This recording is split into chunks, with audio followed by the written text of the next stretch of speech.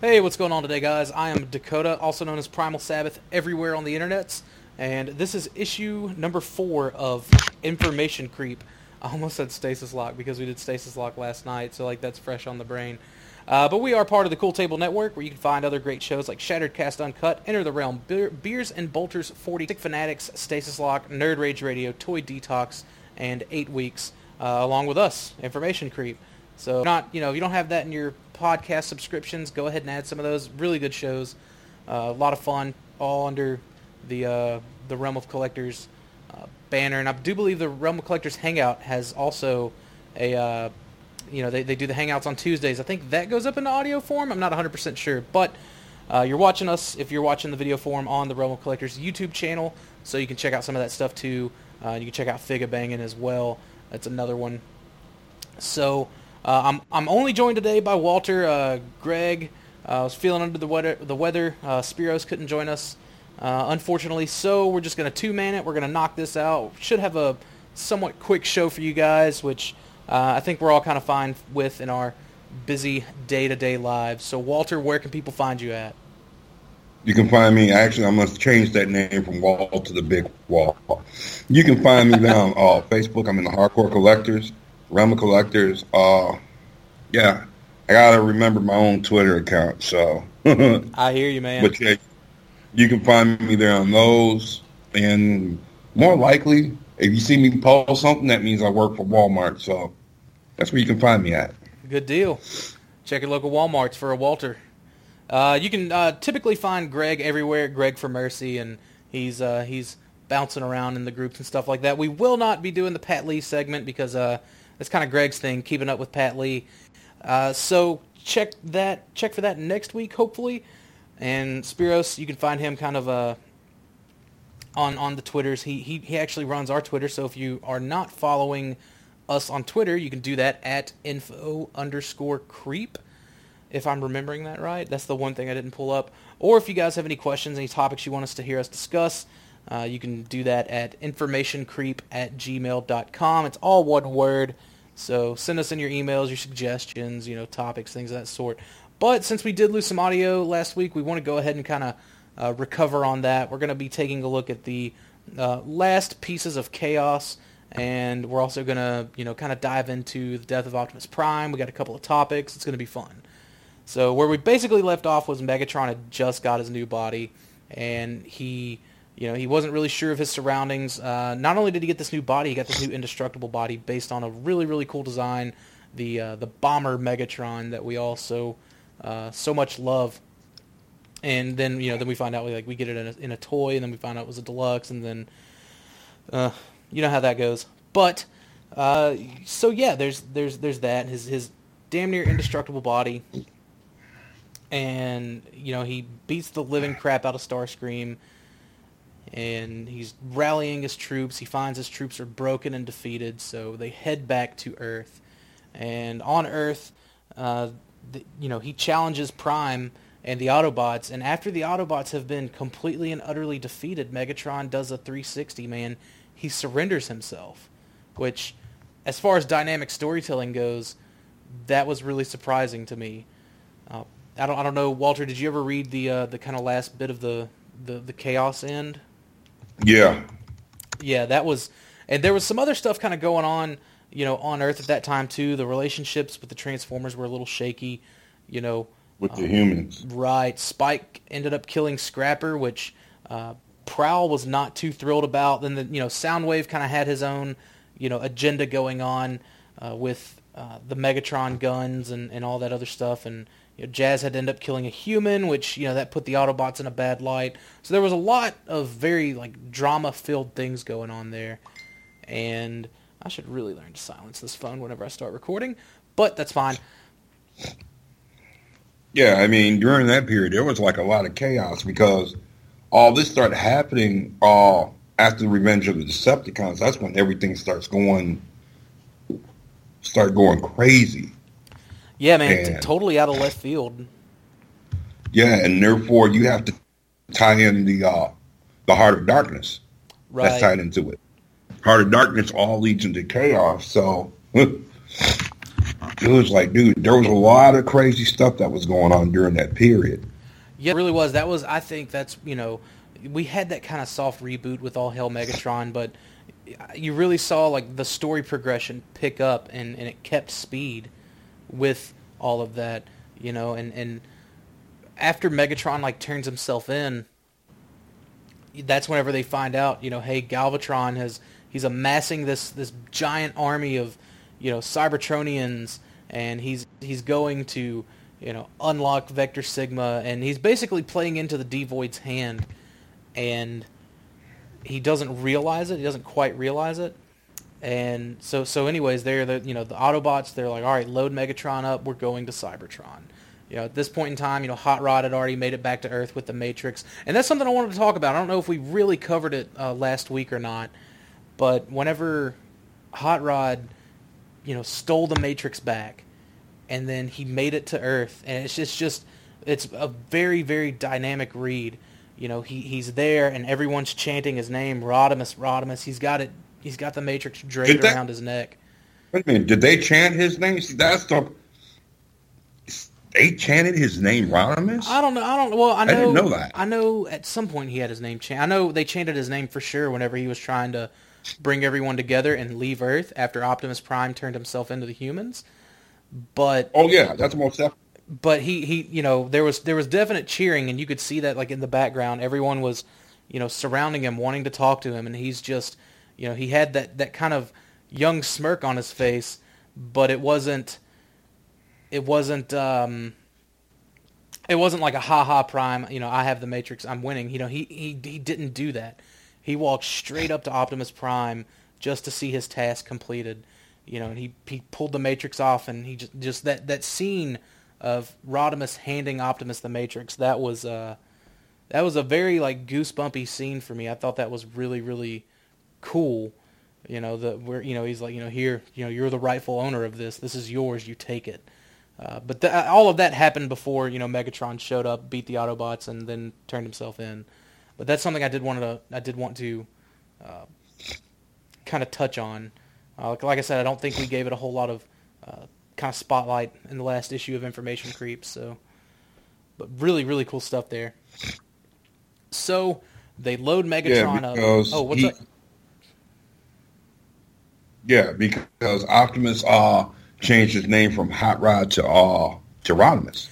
Yeah, that's whenever. Well, yeah. I don't think that was. I think that's whenever Optimus recognized him as Rodimus, because some of whenever Rodimus was rallying both the Decepticons and the Autobots left behind, that's whenever they all started calling him Rodimus. But like some of the Autobots, like on Bumblebee's side, they were still calling him Hot Rod, and that's whenever Optimus recognized him as Rodimus, which was cool. I agree. I totally forgot about that. And therefore, he gave him the Matrix, which was pretty cool. It was like he gave him the Matrix, gave Optimus the Matrix. Exactly. And it was like, okay, that's cool, man.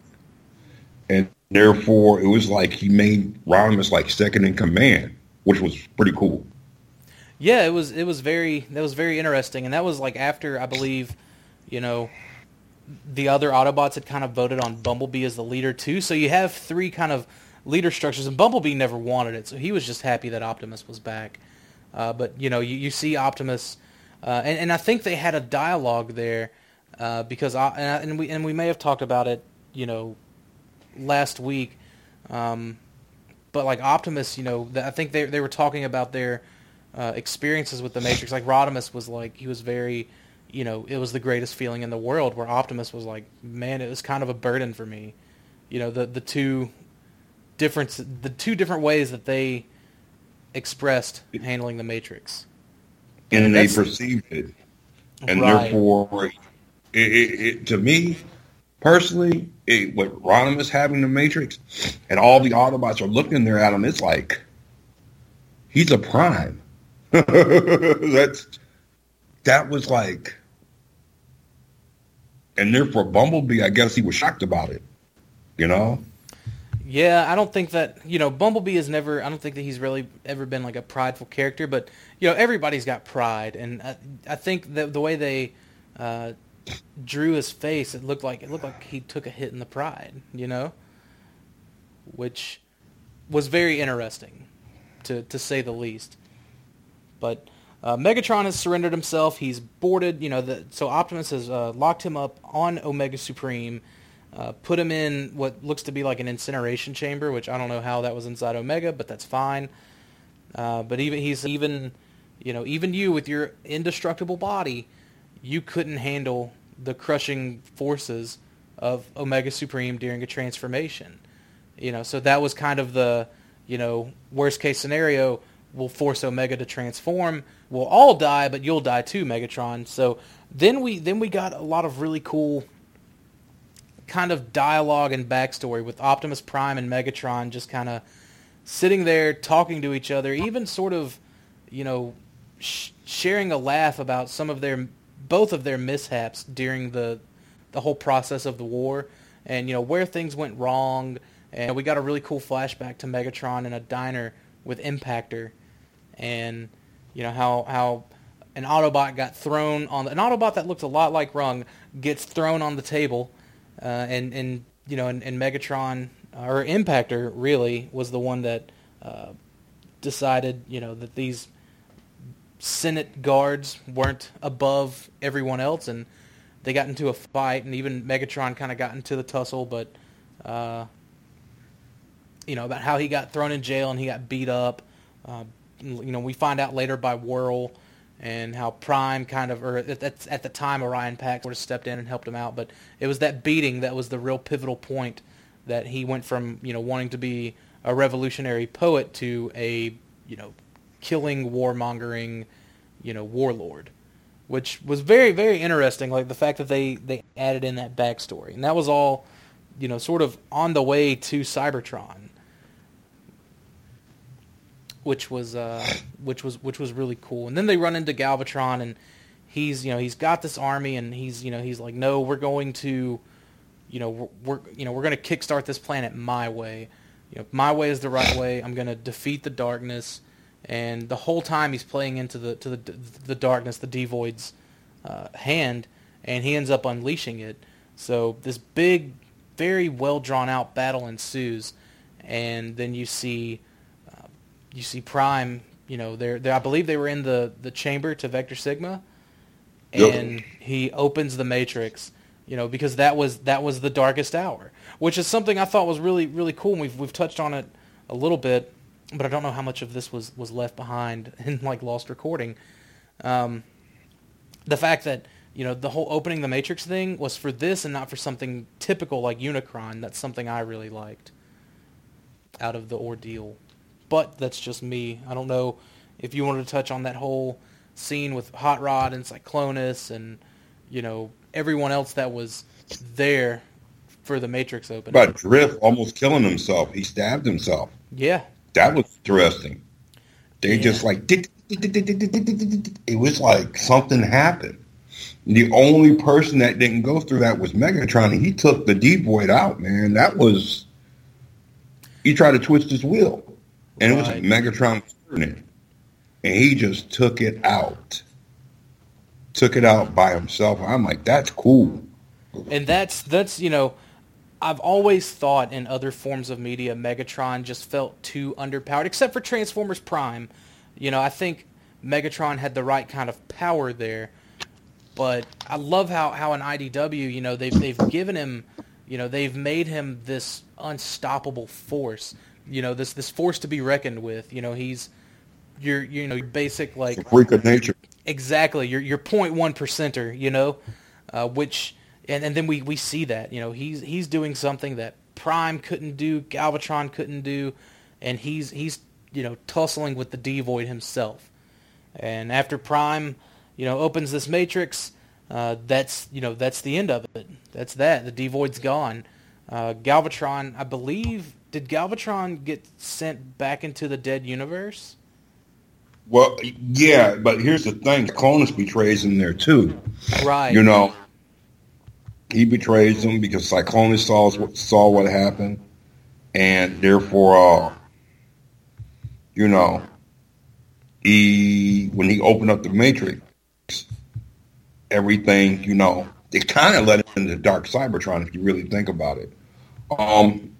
Yeah, well, yeah. I mean, it definitely, like, these events totally set up what was going to happen with Dark Cybertron. You mentioning Cyclonus betraying him, that was also really, really good story writing on in my opinion, because Cyclonus has always been the right hand man, the suck up guy for Galvatron, and we don't get that out of this Cyclonus. We get a warrior with honor. He reminds me of Dinobot. And you know what's funny? The fusion cannon shot that Galvatron did to Optimus and Hot Rod. Yeah. Yeah, that too. That little panel. That's not hardly even talked about. That's a very powerful fusion cannon he has. Oh, absolutely. Absolutely. And it didn't take both of them out. Well, I think it's because they shared the brunt of that, Yeah. And therefore, when time opens up the Matrix, and I turned to like, you know what it looked at like white snow, but it also kind of looked like it was like nuclear. I'm like, you got to be kidding me. That last panel page, it was like Cybertron was just full of snow. Yeah. And just the artwork in this particular, at the end of this particular story was great. I mean, to me, it's the artwork. They did the painting on it. Let's give them credit. The painting on it was excellent. The guy that did the artwork was trying to get close to Alex Ross. Yeah, and I do see that. Absolutely. He was trying to get there to Alex Ross. If you really think about the ETF fans out there, notice how this guy did the art and look at Alex Ross's art. It's up there, but not yet. Right. At least not at the time, for sure. No. But I believe that after all of that happened, I want to say, as far as like chronological stuff goes, there was that little Ironhide. There were like two little Ironhide issues or miniseries, I believe. But like at the last Ironhide issue shows Ironhide in the future on Gorlum Prime, which was kind of shocking with a totally new generation of Transformers. And he was standing there with Alpha Trion telling stories about his war and things of that sort. I think that was before they knew that they were going to really keep going. But I like that was after Chaos. Yeah, that was like that was like after. So I think it was actually the last book, because that happened, I want to say, in the next to last book, and then you see Ironhide. He's a lot older. He looks like he's a lot more frail, and he's talking to all these like younger looking Transformers and Alpha Trions there. But they later play that into like that being a vision, which I think is really cool, and we'll kind of talk about that whenever we discuss the RID books and get into that whole ordeal and how that kind of affected Ironhide. But it was essentially a vision. But I think at the time of publication, like that was to be like the end. But I did want to kind of throw that out there as something to kind of keep in mind, as we go through and we do Robots in Disguise and More Than Meets the Eye after the split and before Dark Cybertron. But that kind of leads us into the death of Optimus Prime, which was really good. I saw the title and I was like, "What's this all about?" This came out in what was like the tail end of 2011 or like the beginning of 2012. And we see Prime. He's kind of scatterbrained. He doesn't quite know where he is, but he assumes it's Cybertron. But he's like, "Am I in the pit? Am I in the Afterspark? Basically, did I go to heaven? Did I go to hell? Am I still alive? What's happening?" And then he finds out that he's alive. And after he'd opened the Matrix, there was a message that got sent out. Because Megatron was lost, so a message was sent out. Assume dead. Right. Let's assume dead because of he took out that thing and it's like, man. Right, and I thought that didn't it take the form of like Nova Prime too? The Devoid? Yeah, I could have sworn. I could have sworn You it know, took the form of Nova Prime, or at least like Nova Prime with his Nemesis colors. And I could be remembering things wrong too. That's totally possible. But yeah. So Megatron's assumed dead at this point, and Prime, the message goes out. So all of these Cybertronians that left the planet, during the war, didn't be part of either side. Even, Autobots stationed at other outposts, Decepticons stationed at other outposts, and everything. They're all making their way, back to Cybertron. All these ships are landing. There's all of these non-aligned Cybertronians, and between that and the Decepticons, rounding up the Decepticons. The Autobots were really outnumbered, and you saw that, and like you see Sideswipe, and they're being like the picture they painted was like very, very post-war, like trying to get everyone settled and together, and they're trying to figure out what to do because you've got Metal Hawk, showing up, and he's you guys need to leave, you Autobots and you Decepticons, you ruined the planet the first time. This is our planet, and then you've got the Autobot side of it. Well, no, we fought and we won the war. And I thought that was, just because, and everyone thinks just because you win a war, that means like you win, but that's not necessarily true, And I think it showed a lot of that. And I thought that was a really good portrayal of that, because now you have all these essentially civilians, non-combatants coming back, and they pose more of a threat than the Decepticons do. And you see a lot of that kind of infighting. Prowl's just like, look, man, I've got all these different options laid out in front of you, but I think you should do this. So you've got Prowl coming at Optimus. You've got Bumblebee coming at Optimus. You've got Hot Rod, and they're all playing their different agendas. You've got Bumblebee saying, no, we need to stay. We need to govern. You need to govern. You need to lead. And you've got Hot Rod saying, man, these people hate us. Let's go. Let's cut. Let's get out of here. It's screw these guys, basically. Then you've got Prowl, wanting to get all military police and, martial law everyone.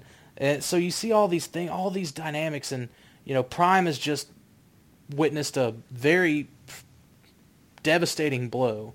He's opened the Matrix. It's empty. He emptied the Matrix, which no one else before him had done. So he's dealing with not only the mental stress of that, but also, the physical repercussions of that, because it didn't look like that was a very easy thing to do. As you kind of big explained. Egos. Right. Right. That is three big egos. Yeah, it is. It's three big egos. Yeah. All coming at him, and he's shell-shocked. He's in shock. And so finally, like he's trying to go out, and Prime has always been. They've always presented Optimus Prime as being this great speech giver. So he goes out and he's about to give this big speech, and no one's listening to him. And finally, he says his piece, and then he turns around, and then we pan back to Bumblebee and Hot Rod, arguing with each other, like badly arguing, saying, Prime would do this, Prime would do that. And at that point, Prime takes the Matrix, and he splits it in half. He gives Bumblebee one half, he gives Hot Rod the other half, and he walks away, and he's like, I'm done. And you can see that. Don't call me Optimus Prime anymore. Call me Orion Pax. I am done. I'm done with the war. The war took a toll on them. It took a lot out of them. Right. Well, I mean, hell, what was it? 4 million years of fighting. Yeah. On top of what's up? 4 million years of fighting for what? For nothing. Yeah. And it's like, you know what? I need me a break. I need me some space. That's what he's saying. I need me some peace. I need a peace of mind. Yeah, absolutely. I mean, he takes a shuttle and he just goes off. He's, I think he took Wheelie and Garnak with him. Which, did he really? We see later on in RID that he's there hanging out with Wheelie and Garnak and I believe Hardhead, because Hardhead was kind of there for that. So but I don't think we directly saw him go with Wheelie and Garnak, but he is, later on in the series after the split, seen with them. Spoiler alert, but yeah, he just walks away, and Bumblebee and Hot Rod kind of realize like what they've done, like they pushed him to that limit. They pushed him past that limit, and they were both trying to apologize, and he wasn't having it. And that goes back to whenever he and Hot Rod were talking about their experiences with the Matrix, how Hot Rod loved it, but Prime loathed it. It seems, Hot Rod, he got it in a very heroic manner. He swooped in and he single-handedly took it from the Decepticons, and was able to safely travel back to Earth. And it was a very big positive story, And then we see later on in Autocracy, which we'll probably cover. We'll probably cover the Autocracy trilogy of series, since they were produced after Death of Optimus Prime.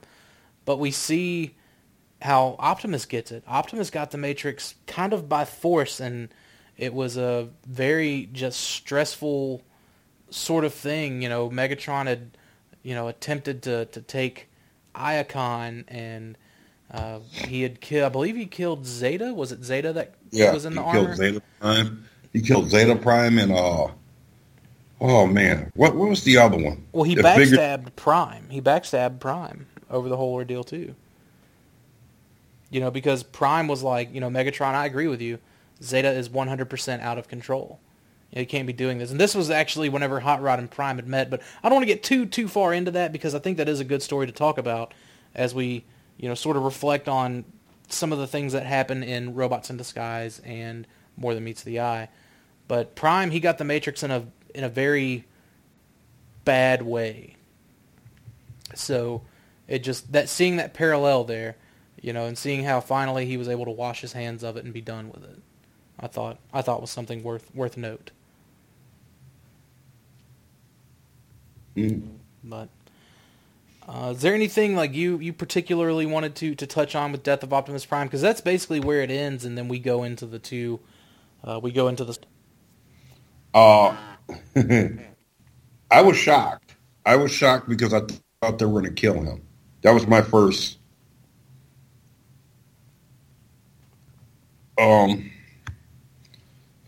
How can I say it? I thought that was the whole idea, because when they put out the preview, the first thing I thought of, okay, I saw the sweeps, dead sweeps, and just something told me something bad is going to happen, and they kept, and it's like, okay, and therefore when they capture the teaser comic covers, it's like, okay, yeah, he'll kill him off. Any moment you were waiting for Prime to die somehow, be it a rogue Decepticon or one of the non-aligned, robots, or a group of them. I honestly thought they were just gonna topple him. Yep. To tell you the truth, like that's just, because he was a symbol of that war, and like that was part of his speech. He said, "Look, I'm a symbol of this war. I don't feel that I should be the one leading you, so here I am. I'm giving up. Non-aligned, Autobot, Decepticon, whatever. You hold your elections. You can pick your leader. You can do whatever." But I'm out, and that's, but yeah, I didn't even think about that. The kind of dual meaning of the death of Optimus Prime. But you're right. Yeah, so it just, man, it fooled me. Yeah, it was good, man. That was James Robertson and John Barber. They both wrote that together, and that's those two guys together, man. That's a powerful driving force, for sure. I thought James Roberts and Nick Roche were good together, but which I think James Roberts with anyone's going to be good because James Roberts himself is so good. But another little tidbit, I liked seeing that Drift was there. We got the confirmation that Drift was okay, being that I think Drift was for sure my kind of fan favorite character, but we did see that, and that was cool. But that's it for phase 1.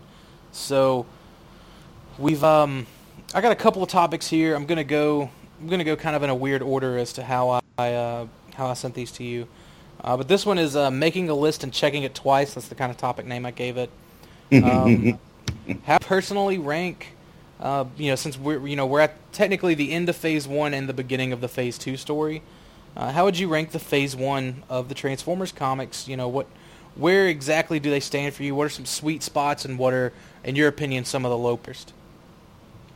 Oh man, how can I? There is no low points. It was pretty good, pretty fast paced, and the storytelling to me was excellent. The relationship between Optus and Megatron took a turn. Yeah, that was pretty interesting, and to give Hot Rod and Bumblebee the Matrix, that to me that's pretty interesting there too. Now because now you have two leaders, so. And last but not least, when a war takes a toll on you, it's time for you to go. Right. I agree, man. For the most part, I don't think... I think Phase 2 is where all the money's at. Yep. I enjoy this whole post-split because, for me, it's... While this isn't necessarily, this didn't feel like a retelling of any other story, and I don't want to say that it did, but I mean it was your typical, Autobots, Decepticons fighting, you can only fight for so long sort of thing, and then the fact that it wraps up with more to go, that's something I really do like. The sweet spots for me though in Phase 1 where Megatron Origins, be that it has, a couple of continuity errors, especially once they get further on in the books. It's fine. It's the first time we really saw, I think it as a reader sympathizing with Megatron, being kind of on his side. You know what I mean? And that I thought was a really good point. Last Stand of the Wreckers obviously was just it was. Not every fight that the Autobots have is going to be a victory, or it'll be a victory, but there's going to be some cost, and we get to see that cost, or we get to see that defeat. Low points, I do personally have a couple of low points, and a lot of it was, most of that first story arc, that whole Heart of Darkness stuff, was all told in spotlights. And I wish that could have been told similar to the Asian series, like Escalation, Devastation, and so on and so forth. I wish it could have been presented that way. Granted, I think the earlier spotlights provided, good spotlights, basically. So that's those are kind of my low and my sweet spots. But I do, man. And I've read the Dreamwave stuff. I've read some of the Marvel UK stuff, and watching cartoons and the movies and everything. I like to find something I like about all of it. But man, this Phase 1 of these IDW comics really blew it all out of the water for me. It was great, but it wasn't top tier. At least not top tier in my opinion. How Phase 2 gets, but that'll be a talk for a different day, I guess.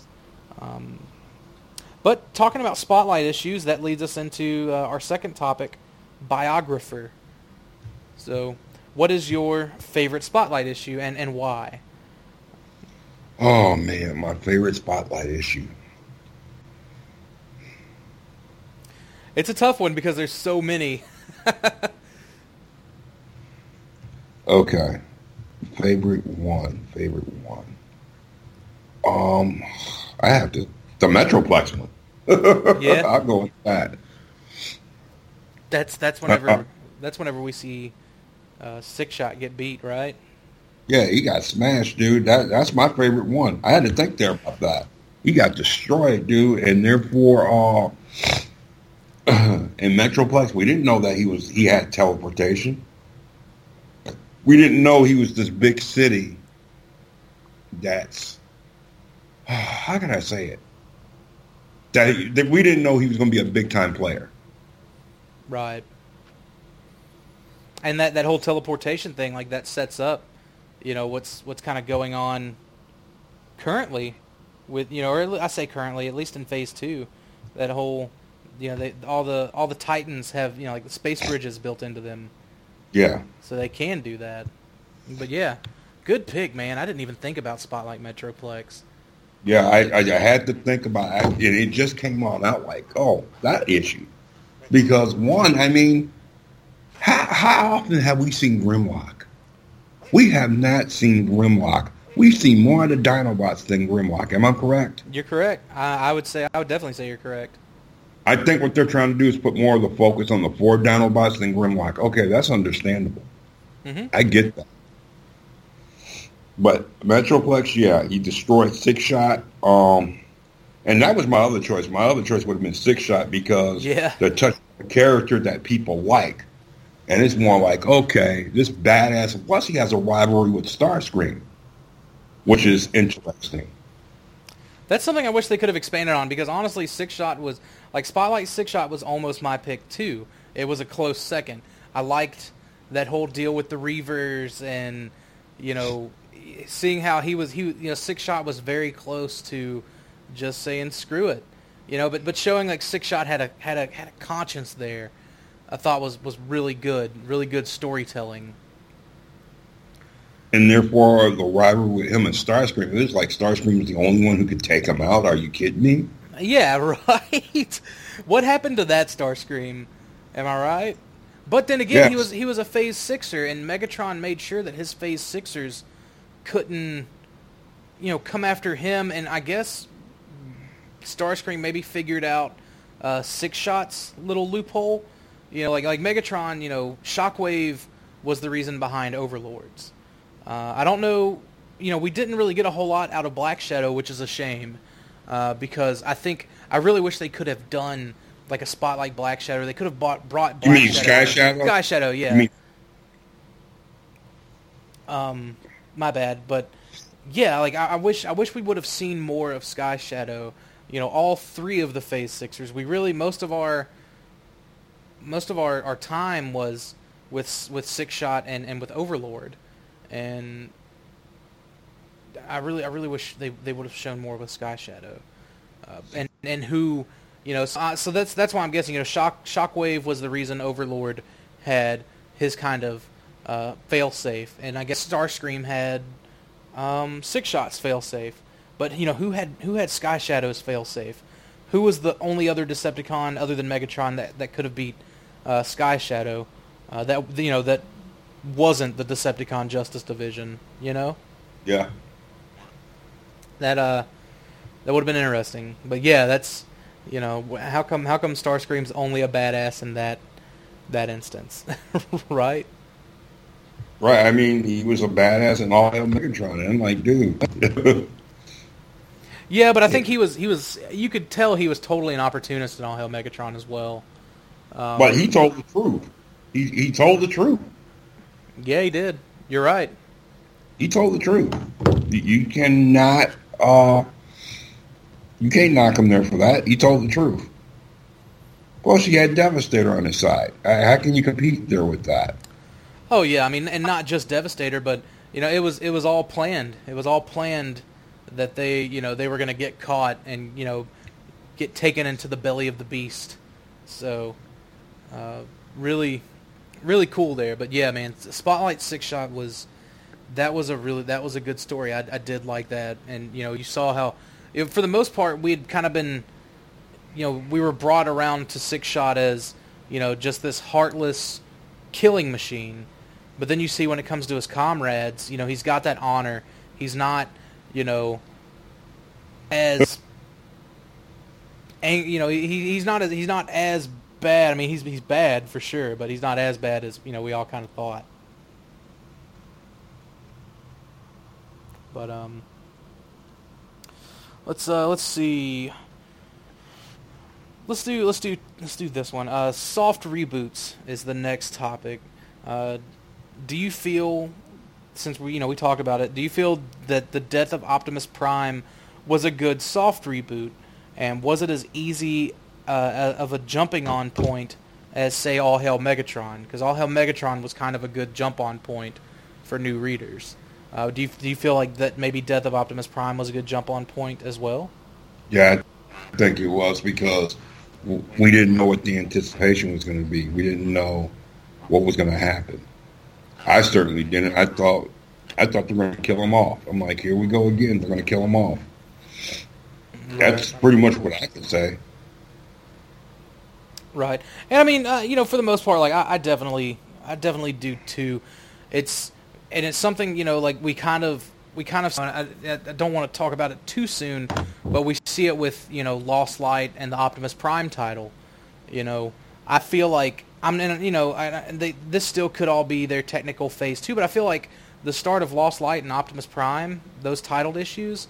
Mm-hmm. I feel like that's another beginning. That's a phase. That's the beginning of phase 3. And they may have said that. They may have confirmed that, and I probably missed it. And if I did, my bad. But it feels like it's a phase 3 beginning. Where all of these things that will end up getting set up in phase 2, they end, and we kind of saw that with phase 1. Phase 1 was totally 2 parts. Everything up to All Hail Megatron, and then from All Hail Megatron to the end of Chaos. And then, Death of Optimus Prime is the start of Phase 2, moving on. And I feel like Lost Light and Optimus Prime are Phase 3. But it allows for, your new readers to jump on without having to try to backtrack all these issues. Or, new readers could listen to or watch Information Creep, which is us. So, never mind that, guys. Don't do all that. Just, listen to us. We'll give you some insight, some backstory. But that said, though, I do think that All Hail Megatron was a better jump-on point, because you do get, those really good stories like Last Stand of the Wreckers, and, you do get the Chaos event, which a lot of post the Death of Optimus Prime stuff plays into, which was good stuff. And I still can't believe that Dreamwave was supposed to do All Hail Megatron.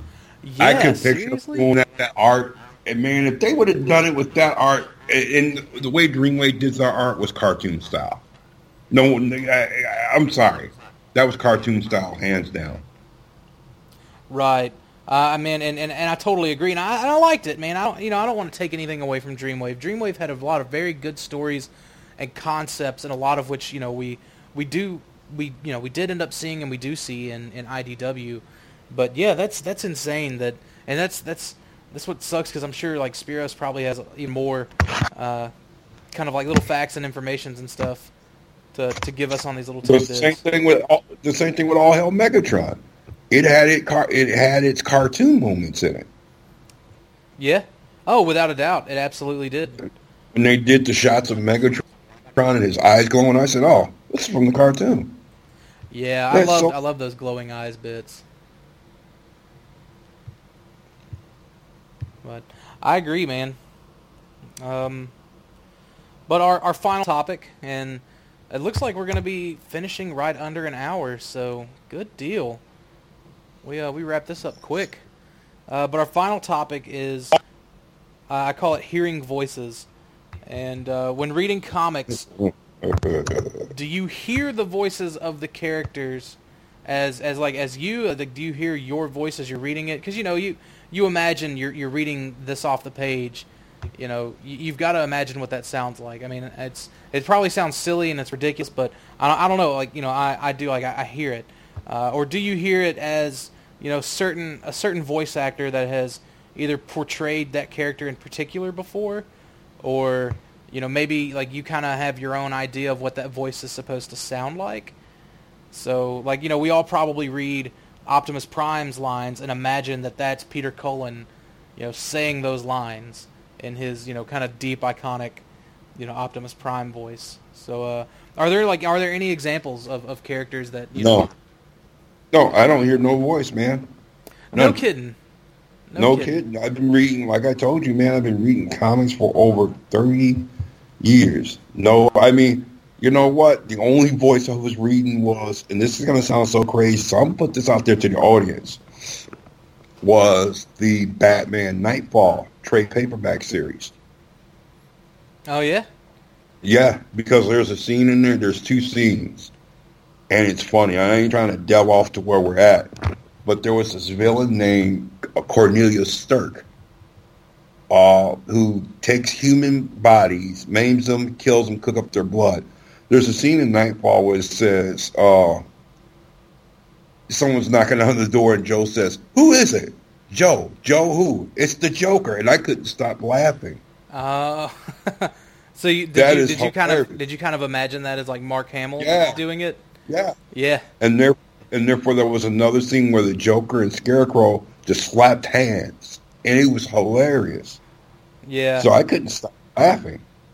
So otherwise than that, no.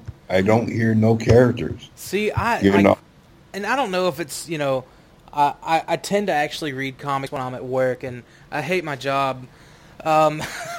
So, like, I don't know if I'm trying to, like, totally immerse myself.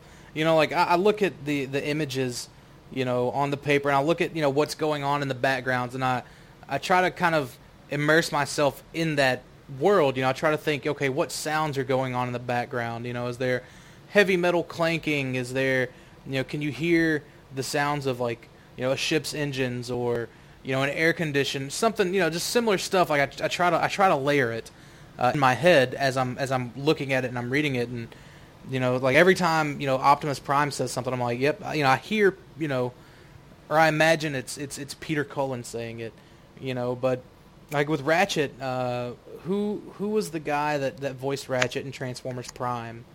I thought he was a great... That I don't know. I'm thinking of old school Ratchet. I thought you meant him. Yeah, no. See, then like that's the thing. Like I switch it up a whole lot, but I kind of hear that guy, For Drift, believe it or not, I think of Wheeljack from Transformers Prime because let's be honest, that was Drift with a Wheeljack face. But I think of James Horan, if I'm pronouncing his last name right. But then like like you said with like the Batman stuff, like I read the Wolverine books.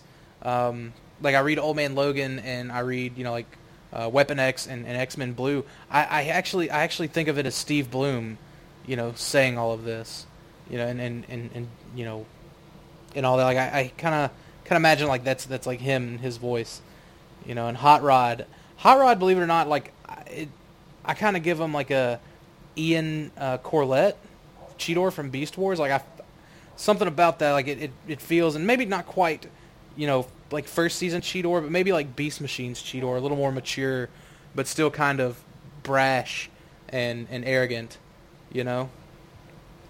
But those were, I don't know. I'm probably just weird, and but that's whenever I'm reading it, like that's what I kind of imagine, if that makes any sense. Yeah. But and a lot of it could just do like I read these at work when I'm trying to get away from people at work. So I'm sure that plays a lot into it as well. It's just that some of the characters. What's up? Pretty good. It's just that some of the characters are funny. If you're reading the Batman series, you're going to laugh there at it, especially Nightfall. Right.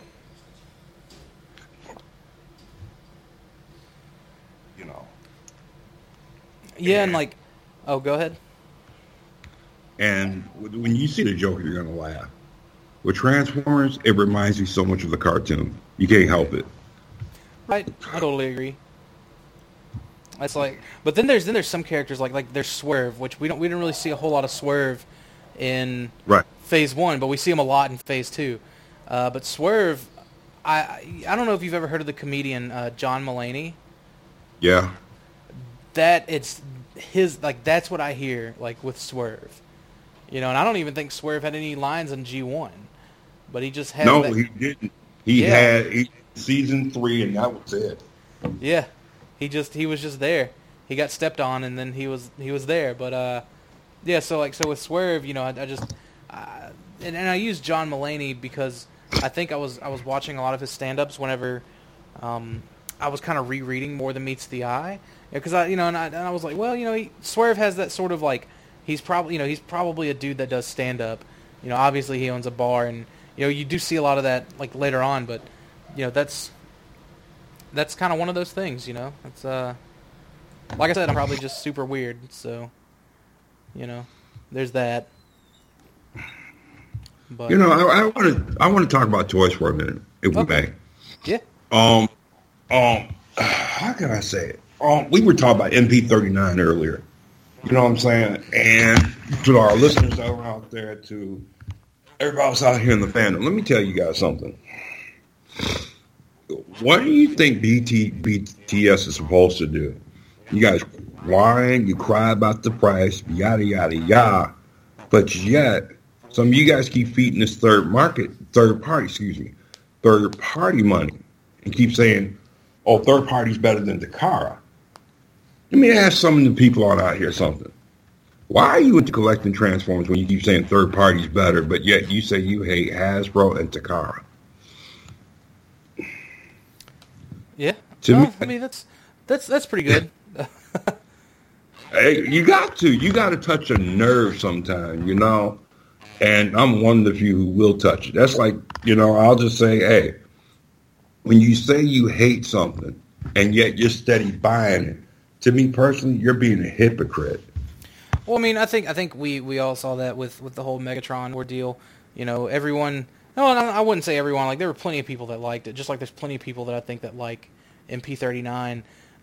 You know, obviously, like whenever you get into certain retailers, especially stateside, it's going to be marked up to something ridiculous. But I think that's also like a placeholder price. That's just BBTS, you know, jumping in and trying to get those pre-orders locked in. Because typically, whenever they, you know, can get it for less, like you'll see that price drop, and you know they always guarantee you like the lowest point of that, and you know yada yada yada. But I think, you know, like going back to Megatron, to MP36, you know, you saw a lot of people, you know, throwing shade on it and talking about, you know, whatever third party version. Yes, but they still bought it. That they not only did they still buy it, but the people that didn't buy it were now upset because they can't find it for less than $300.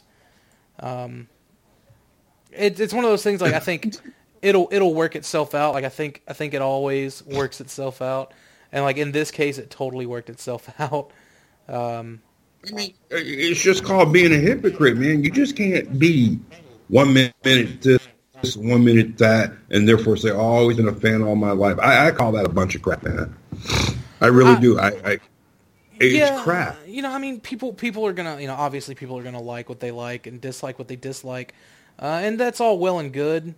But you know, like for me, like I don't know if it looks like my favorite characters, then I'm gonna buy it. I don't care if it's Hasbro, Takara, third party, you know. And I'm making a very like valid point with that with Mastermind Creations. You know, they're doing a lot of this comic book stuff. They're doing a lot of these comic book designs.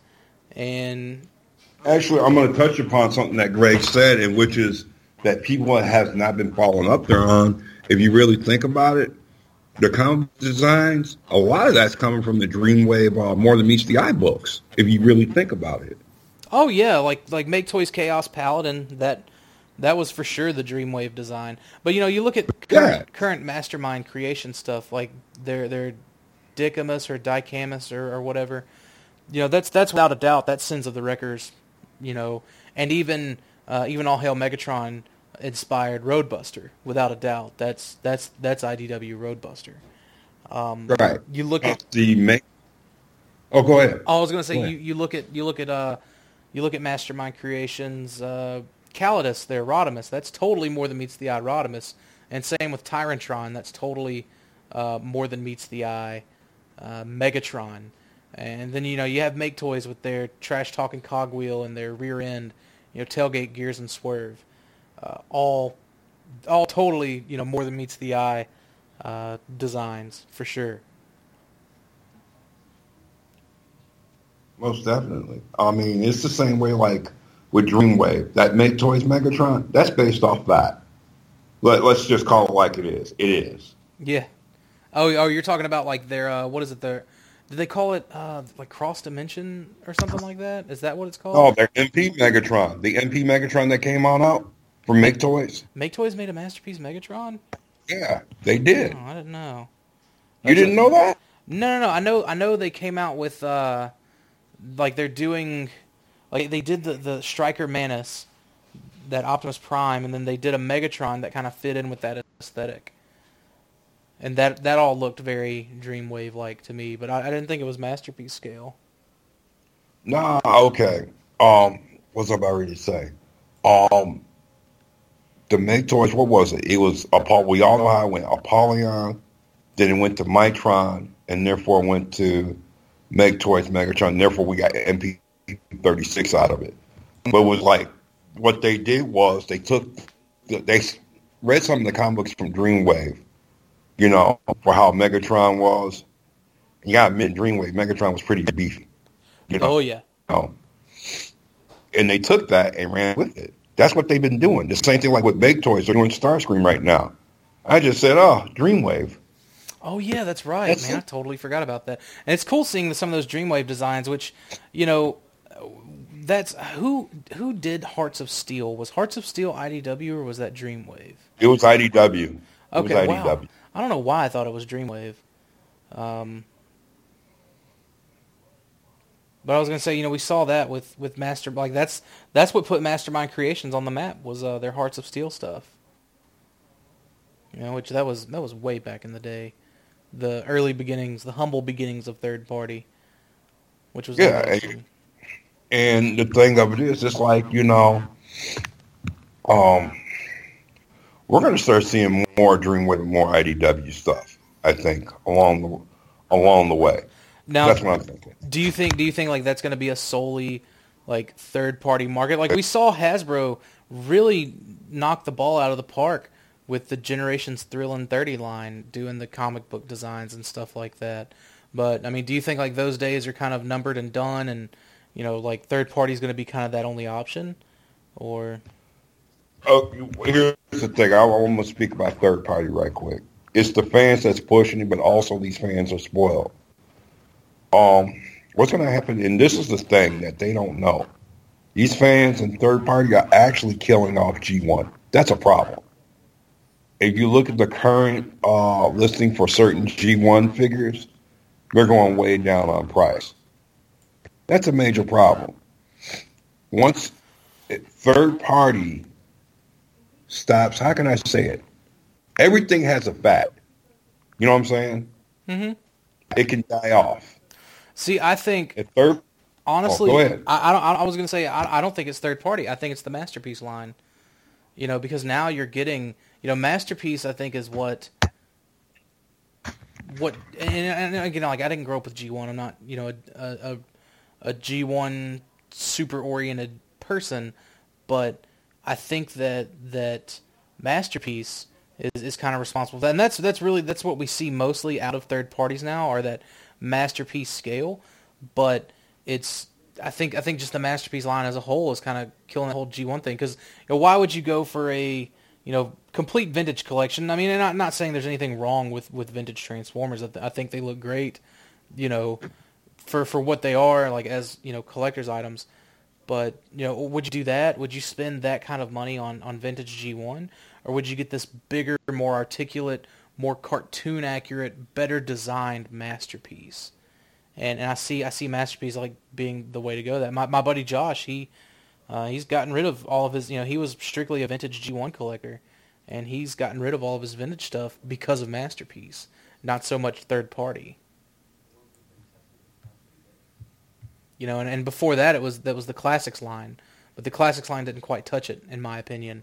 Not the way Masterpiece has, not by a long shot. Yeah. Well, and not just that way. I mean, we went from the Classics line to upgrade kits to this to now MPs, and that's becoming a problem. It's becoming a big time problem. And now with these guys doing combiners and this and that, that's still becoming a problem. What's happening is like what I said, we're seeing somewhat of a decline on G1, especially in figures. And how can I say it? There's going to be a point one day to where, just like Monday. Yeah, was it Monday? No, it was Tuesday. It was Tuesday because everybody else got that Sun. I'm trying to think, was it Monday or Tuesday when Sunstreaker was announced? What day was that? Let's see. Oh, it may have been Monday. May have been late Monday. Yeah, because they fooled everyone. They fooled them. They made, and you got to give Takara credit. They made some of these guys look stupid. I'm sorry. Yeah. I don't want to offend anybody, but they did. They made them look stupid. There's is it Eddie? Is it Dust Mites? I believe it's Dust Mites saying, "Patient saves pockets." Yep. Yeah. And I think that turned out to be true this time. But that said, I don't think anyone who has, Sun Surge, because I think that was the more popular Sunstreaker. I don't think that they're out anything. I think they still have a good figure, with a lot of different options there between chrome and silver plastic for the wheels and the intakes, and you got the rubber tires, stuff that that the MP isn't going to come with. And they both look so similar. While I do think that the Takara one, me personally, I like the Takara one better. It's got more. It looks like the same engineering, but it looks like with all the added bits of, making it look like a real Lamborghini versus the cartoon model. You get the mask from Hoist Goes to Hollywood. It looks like you get a couple of different faces too. That all looks very very solid, but. Again, like as a Beast Wars fan and a Beast Wars collector, like that hasn't really been something that I've had to worry about, as far as original G1 and things of that sort. But it is very interesting, and I hope that opens up the market for more of these comic book designs, because I think I like those more. And I think what's going to happen is this there too, and see, here's the thing.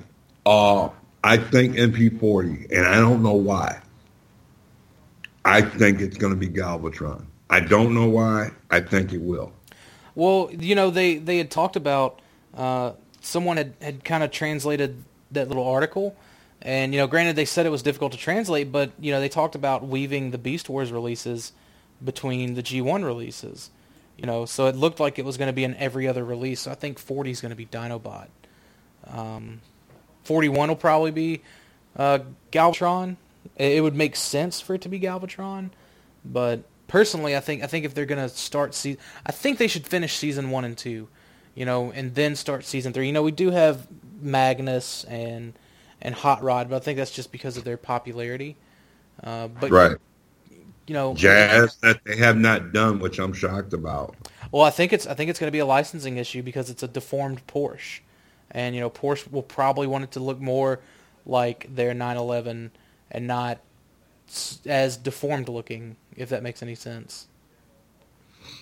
So, and therefore, what was I about ready to say? You got to do mini bots there too, and I think Cliff Jumper is one of them. Yeah, and again, he's another deformed Porsche, and so possibly there again with any potential licensing issues, and but then you got like Warpath, I think will be easy, and Sea Spray and. Outback, Ron, Gears, yeah, Power Glide. That was another one I was trying to think of. I think most of those will be easy. And therefore, you got triple changes. Don't be shocked if that's MP40 Astro Train. Yeah, it would be. I mean, he was there from the get go, basically. So. Or Reflector. I mean, how much more can we forget? Reflector, Blitzwing. There's not really, I mean, most of the Decepticons were Seekers, it seems, in '84 and '85. So, they kind of they're out. And then you got your big four: Shockwave, Megatron, Starscream, Soundwave. But it's very very cool to see how that's going to kind of pan out. But that said, man, I think we're at the hour mark, so it was cool kind of filling the end of that with toys. But that being said, we'll go ahead and do our kind of shout-outs and our outro. So again, if you want to reach us, you can do so at informationcreep@gmail.com, all one word, or you can hit us up on Twitter at @info_creep. Also, check out all the other Cool Table Network podcasts, such as Shattered Cast Uncut, Enter the Realm, Beers and Bolters 40K, Plastic Fanatics, Stasis Lock, Nerd Rage Radio, Toy Detox, 8 Weeks, Figa Bangin', and then there's us. Information Creep. Check us out. They gave us a shout out in this week's issue of Lost Light, or this past month's issue of Lost Light, I guess I should say. Really, really cool of IDW to do that. Again, we thank them for their partnership. And yeah, so you can catch me everywhere at Primal Sabbath. But I'm normally lurking around in Cybertron Cafe and the Realm of Collectors Facebook group. Really cool groups to join if you haven't already.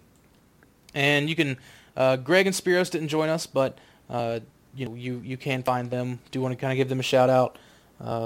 They're kind of going through both like individually like little rough patches. It was total Murphy's Law today. And Walter, where can people find you, man?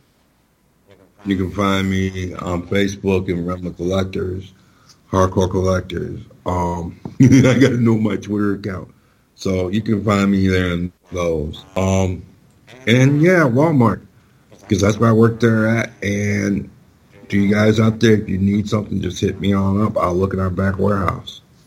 Cool, man. Good deal. Always good to have an in, especially at the big retails.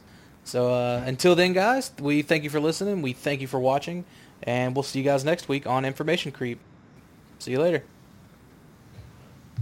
10-4.